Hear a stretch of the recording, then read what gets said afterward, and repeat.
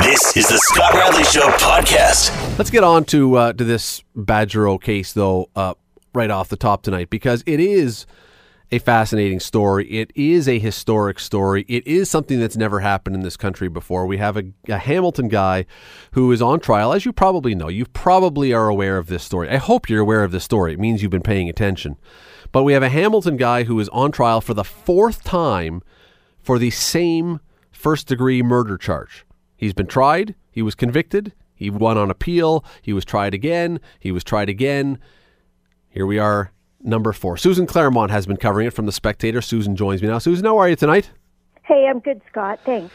I don't want to sound indelicate or flippant or anything else, but let's use a TV example for where we're going on this thing. Are we watching a new episode right now at this point in the trial, or are we watching a rerun from everything we've seen before? Well, yeah, it's pretty much a rerun at this point. There's, going to be very little at this trial that we haven't heard before. Having said that, though, Scott, the stuff that we are going to be hearing for the first time at this trial is very significant.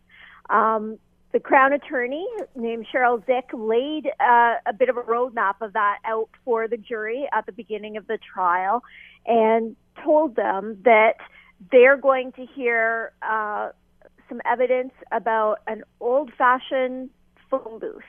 And that evidence will be stuff that no other jury has ever heard. You mentioned the new Crown Attorney. We've got a new Crown Attorney trying this case, and we've got a new defense attorney for the first time. And, lawyers like the rest... Actually, Scott, I'm going to interrupt. This Crown Attorney has been on it since day one. Oh, okay. She's the same Crown Attorney, but you're right, a new defense team for Badgerow.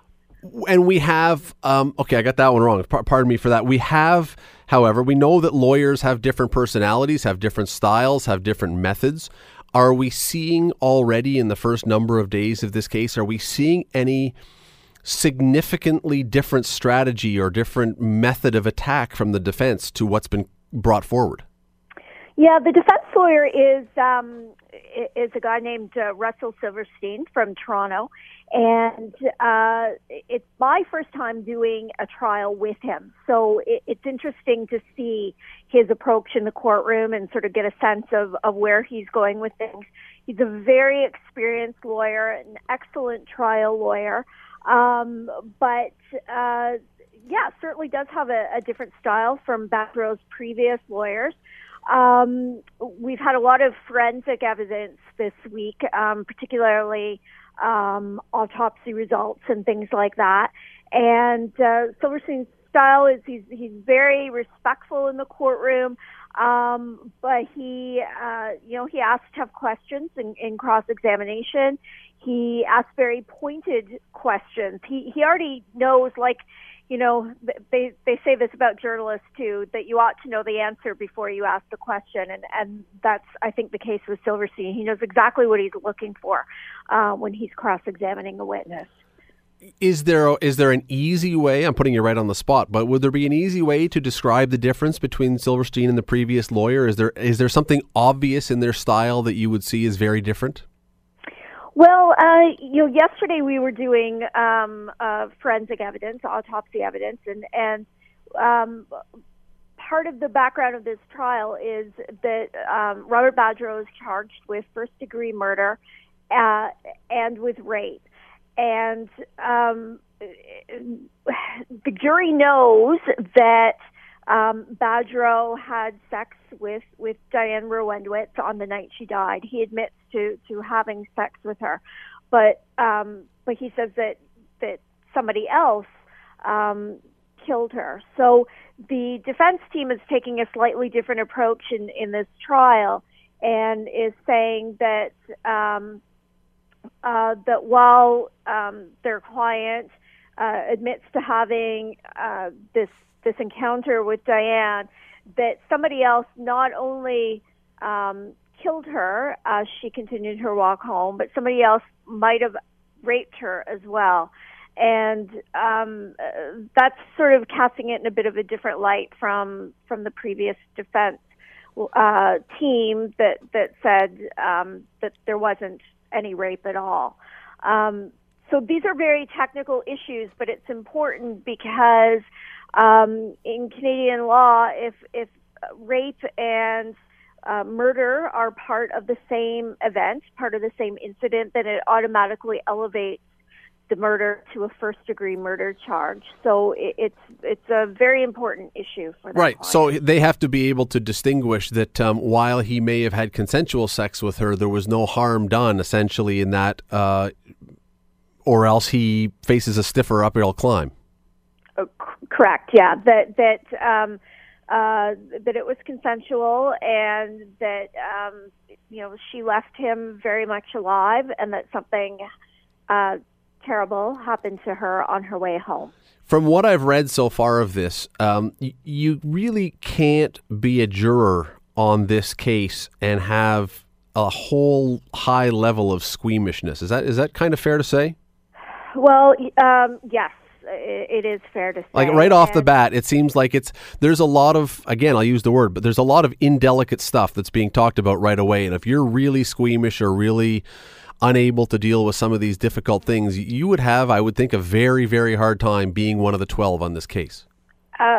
Sure, absolutely. And, Scott, being a juror on any criminal case is very difficult. It's a huge responsibility.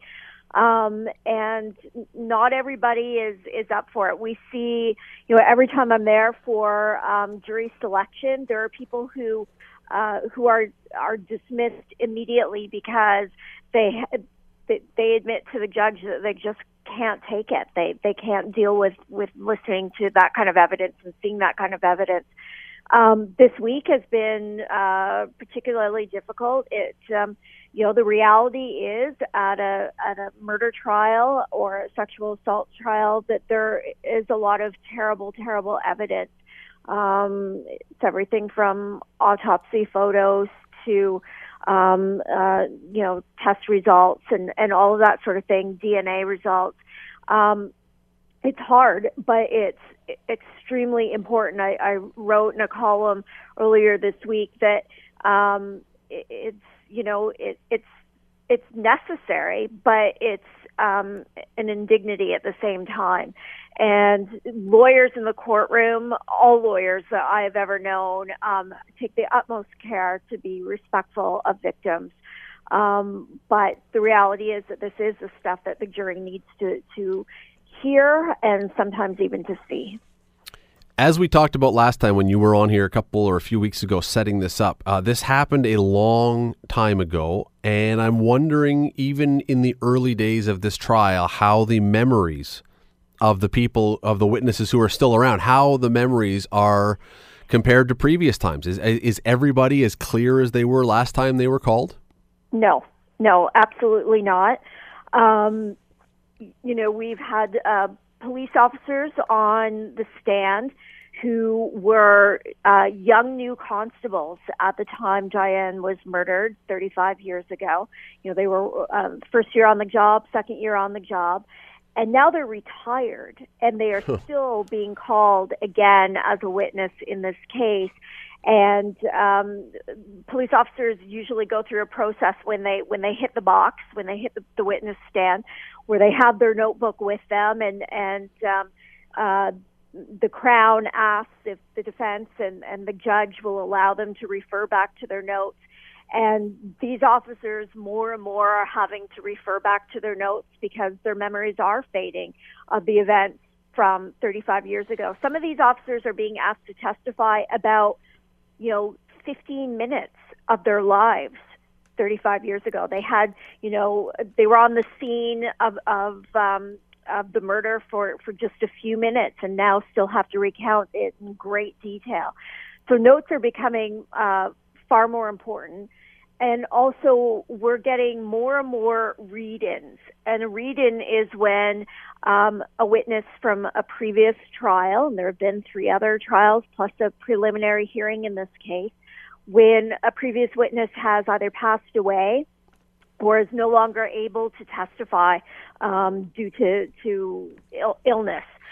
So we've had 4 or 5 or maybe even 6 read-ins already in this trial because so many people have passed on or are too ill to testify now. And that actually brings me to one of the things that I have found most interesting so far, and that is, and correct me if I've got this wrong, but the pathologist, the coroner who did the autopsy and was the one who looked after all this, has died. So there is now a current pathologist who's on the stand interpreting the evidence. Is that right? Yeah, the original pathologist hasn't died, but he's not able to testify. And you're right. So now there is we had a forensic pathologist, Dr. John Fernandez, brilliant doctor, who I've seen testify at many murder trials, was on the stand all day yesterday interpreting the report from the original coroner. But that's tough. So that's tough if you're not there, because especially with the coroner, there's so many things that are things you've observed and situations. To me, that's almost a brain teaser to see how that could even work. It was really fascinating, actually, because you're right. Many differences. For one, 35 years ago, a pathologist didn't take very many photographs during an autopsy because it was film. And, you used it sparingly. Those of us who remember winding our film up, you didn't take as many frames as you do now. Also, while they were taking photos, they couldn't instantly see whether the photos were clear, of whether course, they were capturing what they wanted to capture. So they developed the film, later on and realized, oh, shoot, we didn't get a very good image of something important. And so that opportunity is lost.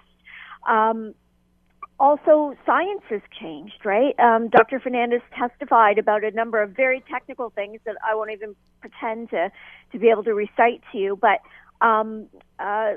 things that were considered common knowledge, common practice in 1981 in the field of forensic pathology that now are no longer considered accurate or appropriate. And so even the way notes were taken at the time is different from what the standard procedure is now. So Dr. Fernandez had to do the best with what he had and interpret a very important, very technical report that he didn't write and that he's not able to talk to the author about. Yeah, I'm trying to imagine if something happened to me and you had to interpret my notes and write a column that I would have written based on the notes I took, what you would end up writing, I got to tell you, would be nothing related to, because, who could read, who could understand? It's really tricky. It's an amazing thing to try and figure out how he's able to do this. Go ahead. Yeah, absolutely. And I think the most important, most basic pieces of information are there and are indisputable, but there are there were certainly things that went unanswered and raised questions that Dr. Fernandez just wasn't able to answer. Just before I let you go, and I don't know if you can even answer this question, and answering it honestly is potentially pretty tough because I don't know what it says. But you just covered the Bosma trial. The feedback, the amount of interaction with readers was enormous. I know that. Do you get the sense from this, based on your experiences in the past, do you get the sense that people really, at this point, and I hate to even say it this way, but really care about the outcome because it's happened so long ago and it's happened so often? Do you get the sense that a lot of people are really invested in the outcome of this trial, or is it almost having to convince them that they should be interested in this because of the historic value and because a person died? Yeah, this is an ongoing issue for me, and people who follow me on Twitter will know that I've been talking about this a lot. I actually tweeted at one point this week, I said, when I covered the Bosma trial, I gained thousands of readers. I think I had something like 5,000 followers on Twitter when the Bosma trial began, and 11,000 when it ended. And that was entirely, I wasn't doing anything else. It was all about the Bosma trial. In the couple of weeks that I've been at the Badgerow trial now, and tweeting from the courtroom the same way I did to the Bosma trial, I've actually lost several hundred followers. And I find that very interesting and also very telling, but most of all very sad. I think people don't care as much about this case as they did about the Tim Bosma murder case. And not for 1 second do I want to take anything away from the Bosma family and that case. I totally understand why people were interested in that and why people cared so much, and I'm happy that that was the case. But what makes me sad is that there isn't the same kind of feeling for Diane Rwendowitz. And, I can tell you that it's a fascinating case from a legal perspective. I can tell you that it's precedent setting. I can tell you that, there are all kinds of interesting people involved with this case, including the Crown Attorney and various police officers who worked on the case. But most of all, for me, it's about Diane, and it's about, her parents have both passed away. Her brother lives far away and is not at the trial. She has a nephew who has been in court twice now at the trial. But apart from that, there is nobody for Diane. There are no friends who come to the trial. There are no coworkers. There are no other family members. There's nobody there who remembers her as a real live human being. And that makes me sad. It made me sad at the last trial and the trial before that. And that's one of the reasons why I think it's so important for me to be there and to cover it. And, and I'm glad that the Spectator recognizes that, that there was a real life lost here 35 years ago, but we need to remember Diane. Susan Clairmont, appreciate you doing this. We'll do this again soon. Thanks for taking the time. Thanks, Scott. That is, you can read Susan in the spec about the Badgerow trial as it goes on. It's supposed to go till December sometime, so lots of reading to do. You're listening to The Scott Radley Show, weeknights from 7 to 9 on AM 900 CHML. Reading the last couple days about a study that has come out of the University of Copenhagen. Now, there are a million studies that are done all the time, and some of them are legit, and some of them are quack, and some of them you're not really sure what to make of them. But one of the biggest things that it's always hard to figure out what's going on with them stems from what's the sample size? How big are these studies? Is this something that you can look at and you can say, okay, you know what, whether I agree with the science or disagree with the science, at least there's something behind it. Well, this study from the University of Copenhagen looked into finding out if there was in fact a connection between birth control and depression. Not something that probably for some people immediately comes to mind, but it's obviously been an ongoing issue. Well, this study tracked 1 million. As I understand it, tracked 1 million Danish women who were between the ages of 15 and 34 for 13 years to follow the effects of birth control and see what happened. Here's how the Washington Post summarized the results of the study. Women who used the combined birth control pill, a mixture of estrogen and progestin, were 23% more likely to be prescribed antidepressants than non-users. And progestin-only pills raised the likelihood by 34%. With the patch, antidepressant use doubled. Risk increased by 60% for vaginal rings and 40% for hormonal IUDs. And for teens aged 15 to 19, taking combined oral contraceptives, the use of antidepressants spiked, ready for this, by 80%. If all that is true, that is both staggering and more than a little frightening.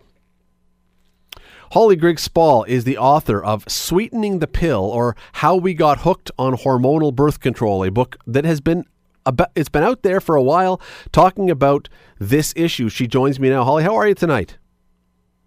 Oh, I'm good, thank you. Thanks for having me on. Well, thank you for coming. As I said, you have been ringing the alarm bell on this, as I understand it, for some time now. Have people been listening to you? Yes, I have. So my book came out in 2013, and then it was optioned for a documentary that's still in production about a year or so after that. And early on, I got a lot of pushback, especially talking about the psychological side effects or potential mental health issues that there might be with hormonal contraceptives. And so when I wrote this piece for The Guardian this week about the new research that you were explaining very well there, I was, I'm used to it being a discussion point. I know women really want to talk about this, but it's had a huge response. I think, as you say, partly because of the quality of the study is so high, and really it's impossible to say it isn't a significant study.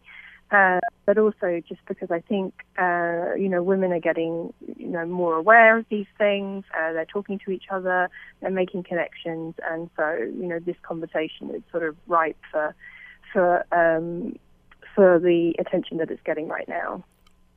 What propelled you into this in the first place? Was it a personal experience, or was it something you knew of from someone else? What got you interested in this to start with? Yes, it was a personal experience. I, like many women, took the pill for 10 years myself. And I took one particular brand, Yasmin, that was very, very popular and well publicized as being a pill that actually was not meant to have as many side effects as other kinds of oral contraceptives. And that one had particularly difficult psychological impact on me, including depression, anxiety. And so, from that experience, I started researching into the pill, and I sort of started doing a few interviews as a freelance journalist, writing some articles for magazines, and then I started a blog, and in that blog I explored that research, and I also decided to document coming off the pill after 10 years and what that experience was like for me. And from that point, because I was doing this on a blog and as I say, magazine articles, it meant that I was getting a lot of women getting in touch with me and sharing their stories too. And often, with depression and anxiety and similar experiences to my own. So that's how the book came about, really. Did you know that was out there? Did you know that was out there when all these women are getting in touch? Did you think it was just you, or did you figure there must be a lot of other people? At first, I absolutely thought it was me or a very, very small minority of women that were having this experience. And I was looking around for support, mostly, and confirmation that this was possible. When I started to find confirmation that the connection was possible, then I started getting these stories from women, and I've been doing this for 8 years now. I've basically dedicated my career to this particular topic, and I hear about this from women every day. And so I think that at this point it's hard to say that the number surprises me, but I mean it makes sense to me that this is not just women who are experiencing clinical depression as was researched in this new study, but women who are experiencing subclinical depression, anxiety, panic attack disorder, things like that. But yeah, I mean, it's staggering to me that there hasn't been a high quality study until now. The pill was released in the early 1960s.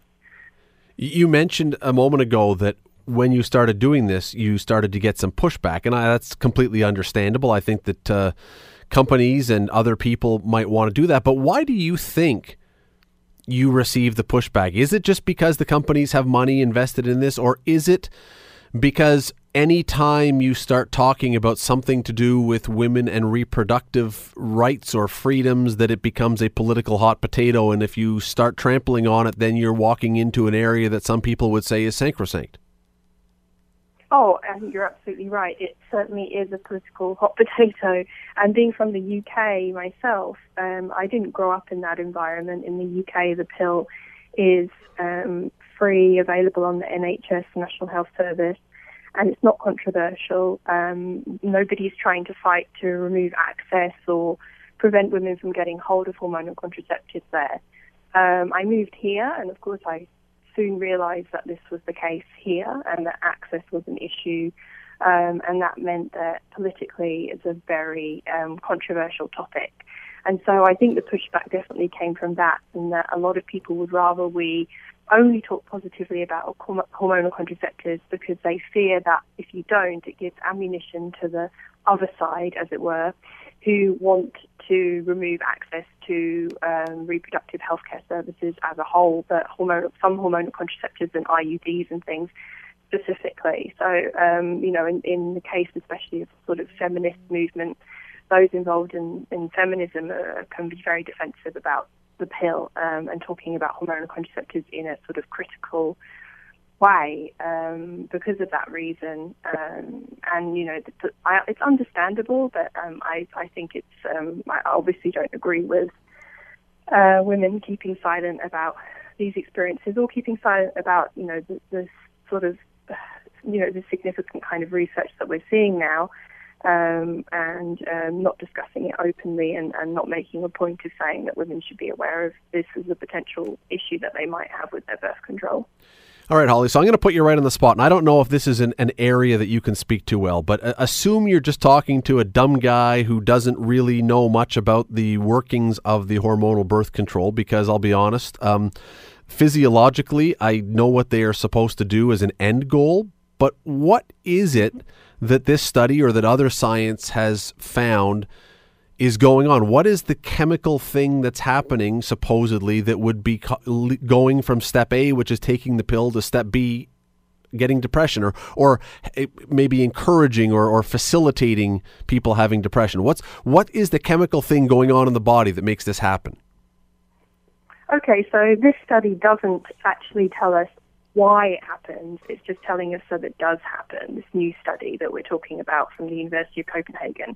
However, there are several reasons why it happens, and some of these reasons are researched. As I'll tell you them, you'll realize that they might not be research that's necessarily on the pill. It might be research in other areas and connections that can be made from those other areas of medicine, nutrition.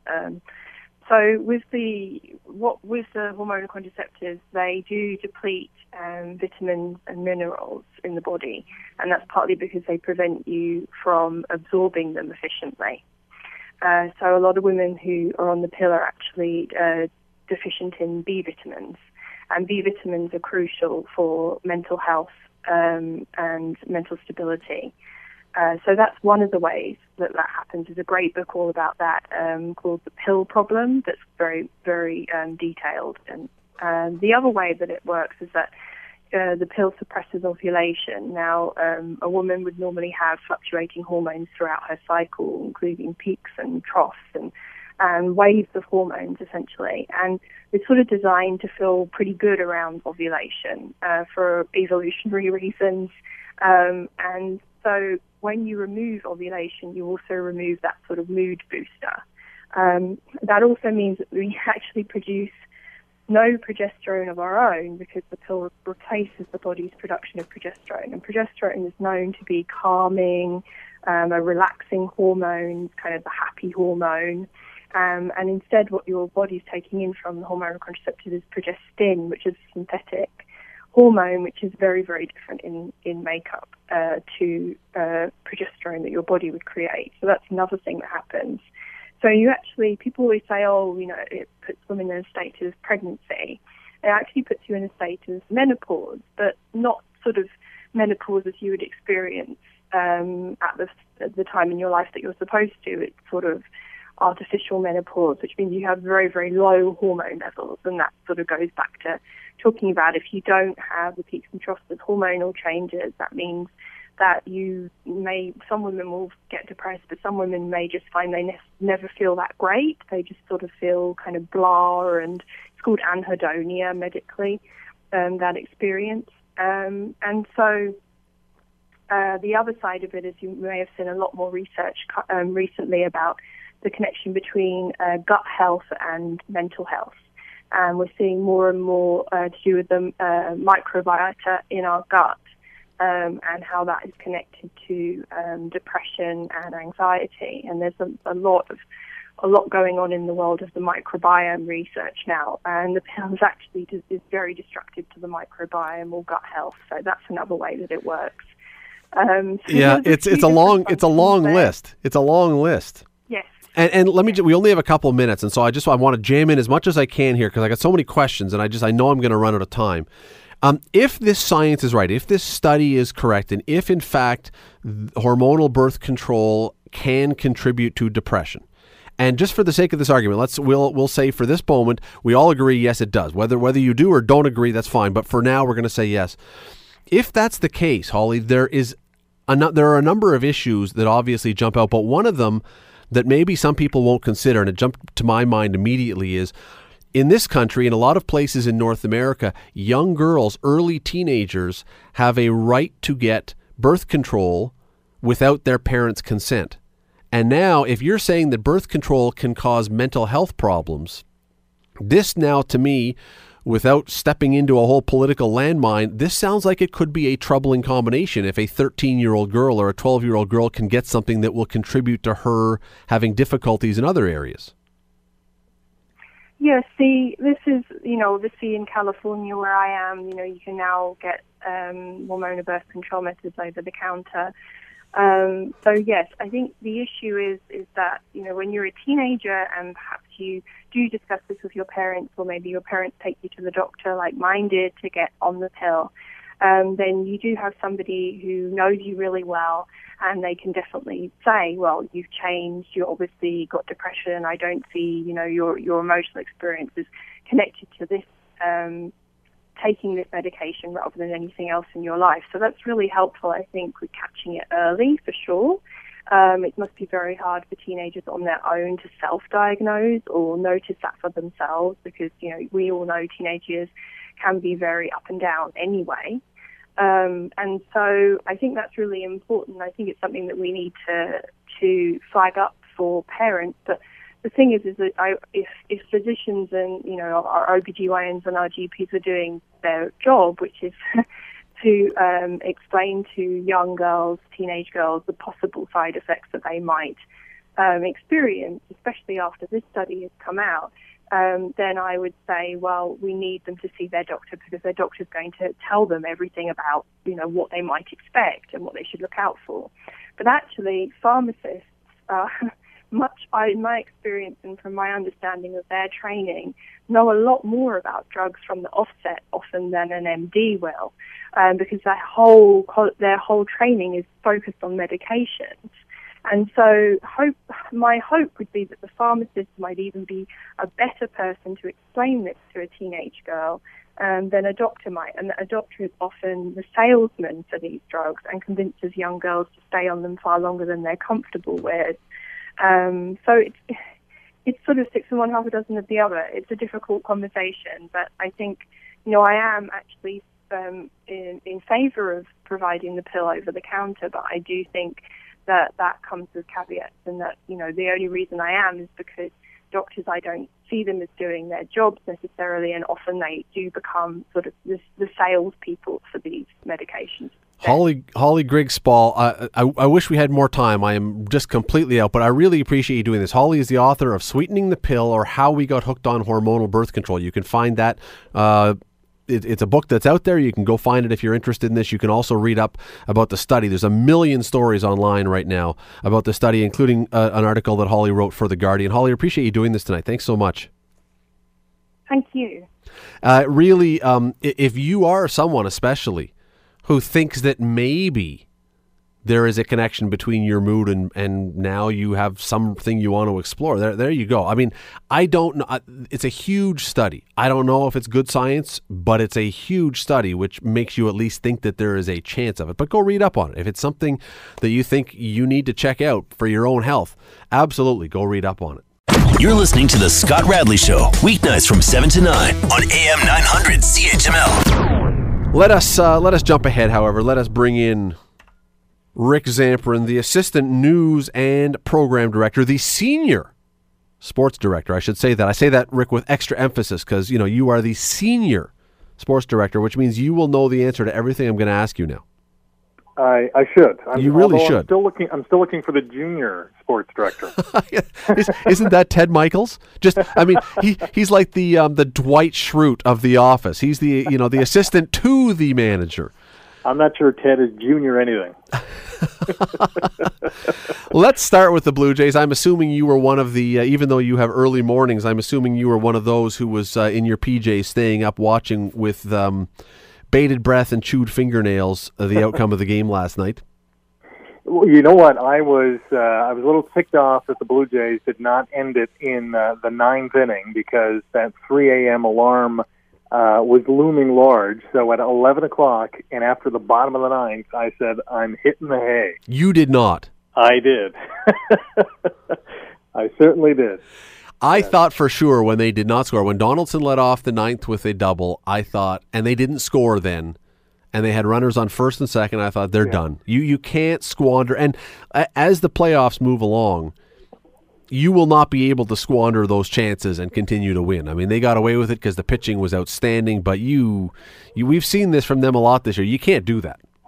Yeah, more often than not, that's going to come and bite you in the behind. And you know what? Baltimore didn't have as glorious as chances as Toronto had last night, but they've certainly had some opportunities to, extend some rallies, get a key hit here and there. But as you mentioned, Toronto, Stroman was good last night, but especially when they got into the pen, it was lights out. It was unbelievable. But Baltimore doesn't need to create rallies. They just need one swing of the bat, because almost everyone in that, they hit the most home runs in the majors. And so if you're a Jays fan last night, why it was so nerve-wracking was because you realized that literally almost anyone in that lineup could have ended it.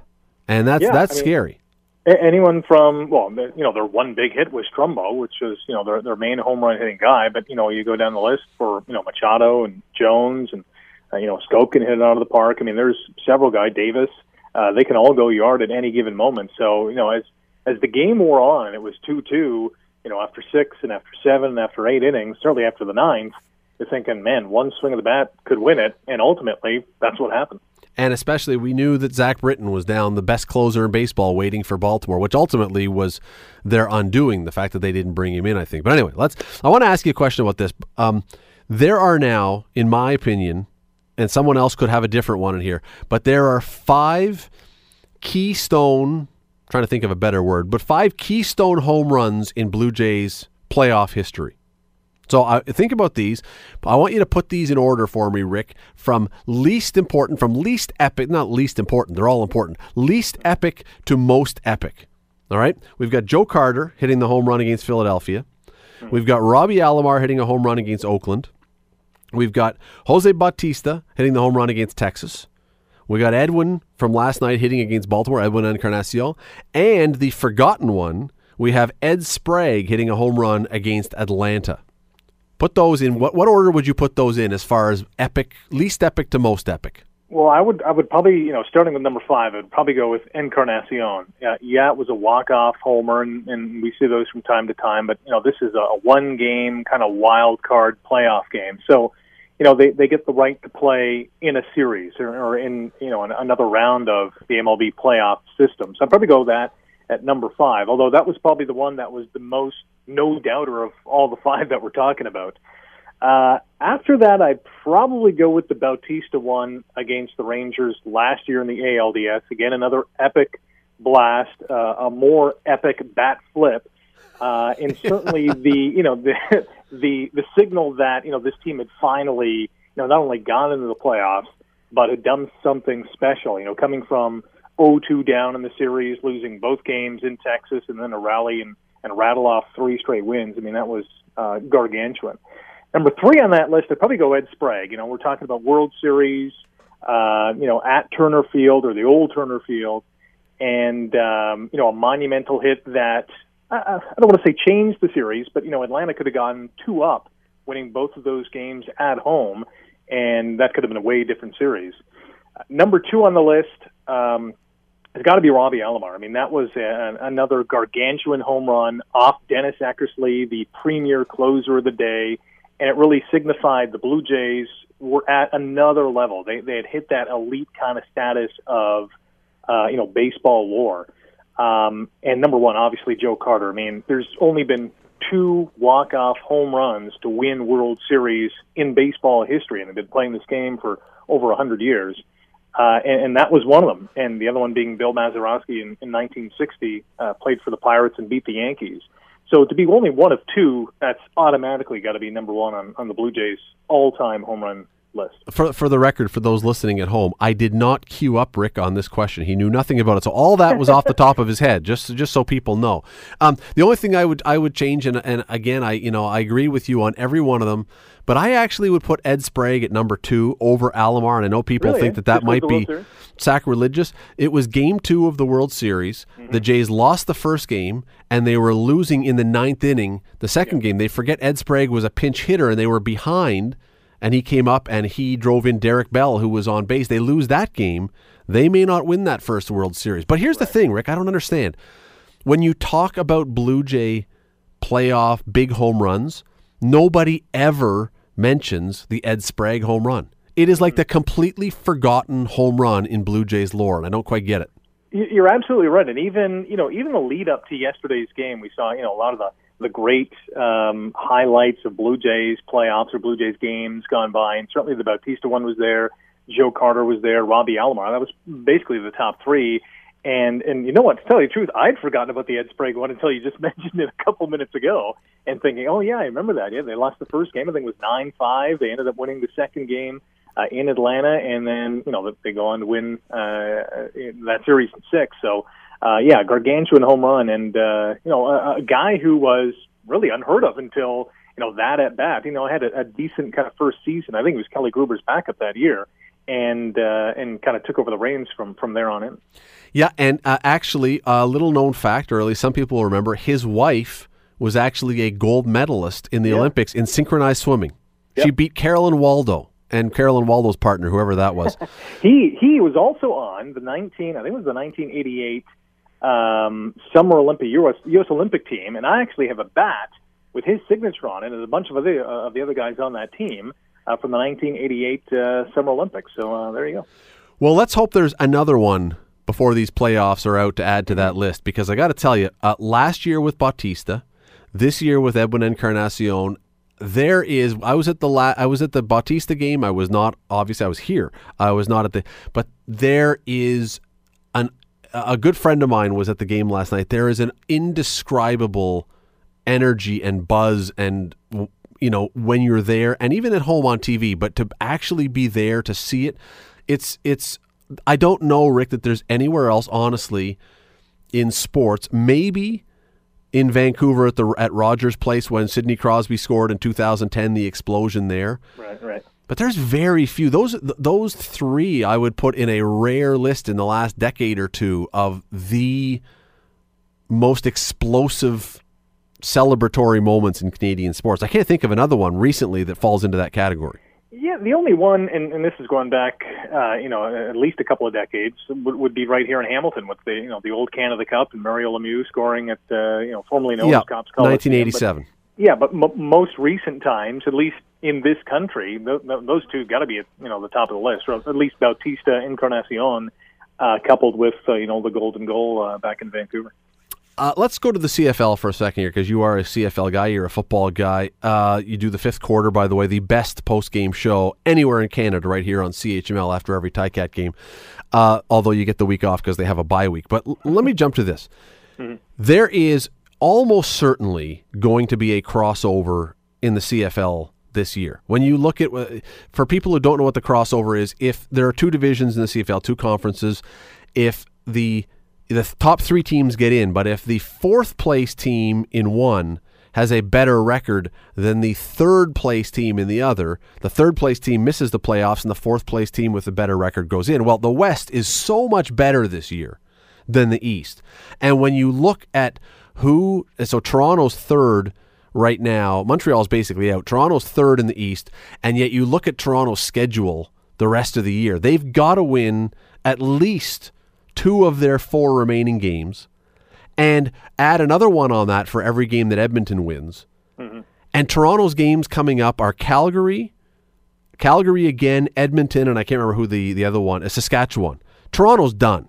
And so there's going to be a crossover. And Rick, I got to tell you, every time this happens, and maybe it's a knee-jerk reaction, but I really believe this, it is time for the CFL to abandon the conferences and go to one 9-team league, and the top 6 teams get in no matter where they're from across this country. Agree or disagree?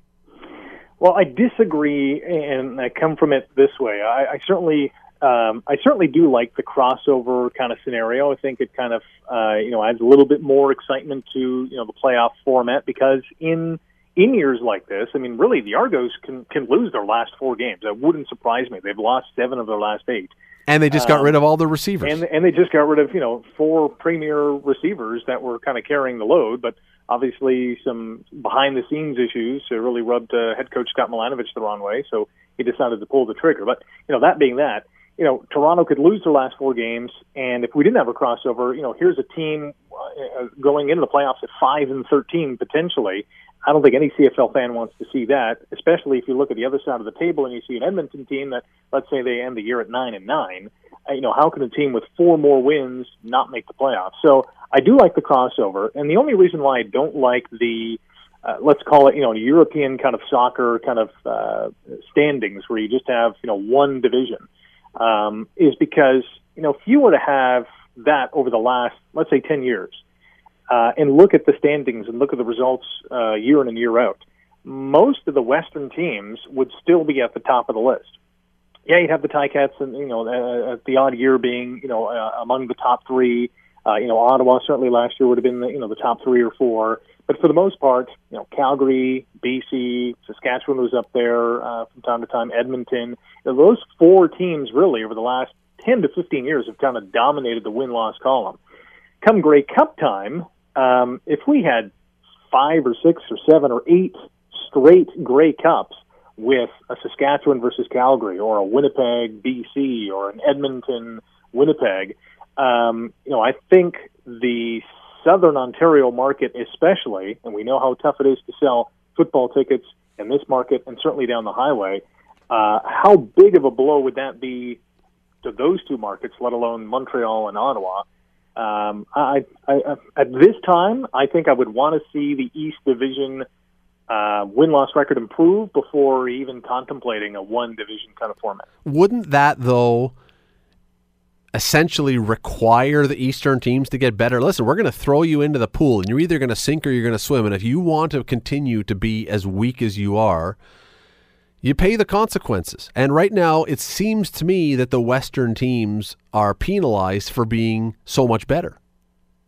Well, yeah, and come playoff time, they are, because you can have 2 teams with 12-plus victories. One of them's not going to get to the Grey Cup, and you look at the East, and the best teams at 8 and 10, and they're in the big dance. That's unfair in the same sense as well. So, at the end of the day, I think Canadians who are CFL fans want to see the 2 best football teams play in the championship game. That not necessarily happens every year. More often than not, they'll meet in the Western final, and whoever comes out of the West, over the past several years, has had a pretty easy time against that Eastern team. So I get what you're saying. I think it does make sense, but I would want to see a much improved, foothold in terms of, the talent in the East. Because the other glitch to this, if you want to call it a glitch, and we'll move on from this, but is that if Edmonton does come over in the crossover, which looks very, very likely, they could have a better record than the second place team in the East, but they wouldn't get the home field advantage. And to me, that makes no sense either. Whoever's got the better record should be playing at home. Truth be told, they could have the best record in the East crossing over. I mean, they could legitimately finish 9-9 and be the best team in the East Division. Because, let's face it, Ottawa and Hamilton are going to duke it out over the next 2 games. They could easily split those 2 games. They would both be 500 or under 500. Then they still have 2 games left. I know Hamilton plays against Edmonton in one of those last 2 games, and they close out against Montreal. So, Edmonton could easily, as I said, finish 8-10 or 9-9 and have the best record in the East Division, let alone be the 3rd place team, and have to play potentially 2 road games to get to the Grey Cup. And they've built that 9-9 record, having to play more games against the good Western teams. So the Eastern teams also have the advantage that they may stink, but they actually get more of their wins against each other because they play more games against the East. Like the whole thing, again, it seems in its current format that the incentive to get better is obvious. You get more playoff games and you sell more material and you sell more seats and everything. But it seems to me that let's throw everybody in. And you know what, Toronto? You know what, Montreal? I mean, Montreal's been great for a long time. We shouldn't poke fun at them. But you want to compete in this league? Get better. Get better, or you're just not going to make it. Yeah, and you know what? You bring up the LOS, and that Montreal was the last true elite team in the East Division with the Anthony Calvillo years. I mean, these teams went 15-3, 14-4. They were 8-0 at home each and every year. They dominated in the East Final because they hosted it all the time. They always went to Grey Cups. They won a couple of them. That was probably the last really undeniable elite team coming out of the East Division. And that was 5 years ago. Yeah, and since Calvillo went, they slowed a bit, and then they just sort of fell off the table this year. But last thing before we let you go, still with football, NFL ratings this year are way down. I mean, the TV numbers are down in some places double digits over last year. Monday Night Football has just wet the bed. Sunday Night Football is not doing well. Is there something that you think that you can identify that is going on that is making people not watch? Are they tied into something else? Are they busy with other things? Are they upset at the Colin Kaepernick kind of politicizing of the game and they figure, I'm not interested? What's any idea, any theory of why people seem to be not spending as much time watching football? I got a couple of thoughts. I'm not sure any one of them is the true kind of, this is the sole reason. I would think, number one, I haven't seen many key marquee matchups, so far in this early going. We haven't really seen, New England versus Denver. We also haven't seen Tom Brady for the first 4 weeks. Peyton Manning has left the league. The Colin Kaepernick thing, I think, had maybe a little bit of a ripple effect. But once the games are on, that's more of a sideshow than anything, and it'll probably be brought up with each and every 49ers game. But, from coast to coast down south, not everybody is watching the 49ers. So I think as the season draws on, those numbers will improve. But, to put one thing on the bulletin board to say, hey, this is the reason, I'm not sure that would be accurate. You do bring up a good point, though, because I have to believe that the ratings this weekend, unless they have a bye, I don't think they do. Tom Brady's playing this weekend, and the ratings for the Patriots game, to see him back, love him or hate him, I got to think people will tune in to see what that team looks like and what he looks like after this layoff. Well, yeah and no. I think fans from the New England area will certainly tune in because they want to see him in action. I think most of America will probably tune in for a little bit, but they're playing the Browns this week. So by the end of the first quarter, it's going to be 49-0. And most of America will tune out or go to another game. I think that actually last week, a lot of people probably spent at least a few minutes tuned in, hoping that that receiver Julian Edelman was going to have to play quarterback just to see what would happen, because that would have actually been must-see TV. You got to credit Bill Belichick. I mean, here's a guy who didn't have his number one for the first 4 weeks, and knew that going in, wins a huge road game in Arizona with his number 2 guy, and then is relegated to his third string quarterback, wins another game, and finally the train kind of halts to a stop against the Bills last week, only because his third stringer had suffered a thumb injury, obviously, the law of averages catches up to you eventually, and the Bills played a really good game. So, but Bill Belichick, one of the masterminds in NFL history, continues to push all the right buttons. The Jays start tomorrow at 3:30 in the afternoon in Texas, 4:30 our time, 3:30 Texas time. So 4:30, that gives them 2.5 hours. What do I do for the first hour of my show tomorrow if the Jays are on? I'll come watch with you. Yeah. What do I talk about for the first hour if the Jays are on? We're hoping to see the whole game. Yeah, well, this is true. You will. You know what? I'm hoping for a really nice, fast game tomorrow, and for the Jays to win, so everyone's in a good mood, and they're all gathered around the radio for a little post-game discussion. I don't think we can guarantee that because, as we know, the playoff baseball scenario is slow down everything, and everything is methodical and drawn out, but it's as exciting as ever. And just before I let you go, Frank writes in about what's wrong with the NFL. Too many commercials, which, you know what? I don't know that that's new. I don't know that is necessarily the reason right now, but man, they do have a lot of commercials in NFL football. Well, I hate when, there's a kickoff, there's a touchdown, we go to commercial, there's a kickoff, we go to commercial, and we come back for the next play.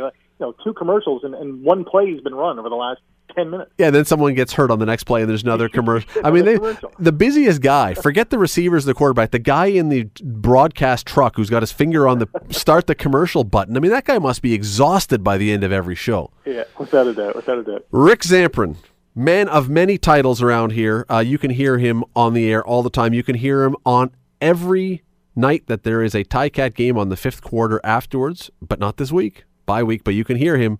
Rick, thanks for doing this. All right, anytime, Scott.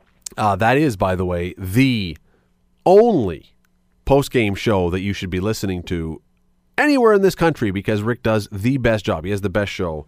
Tons of callers, tons of insight.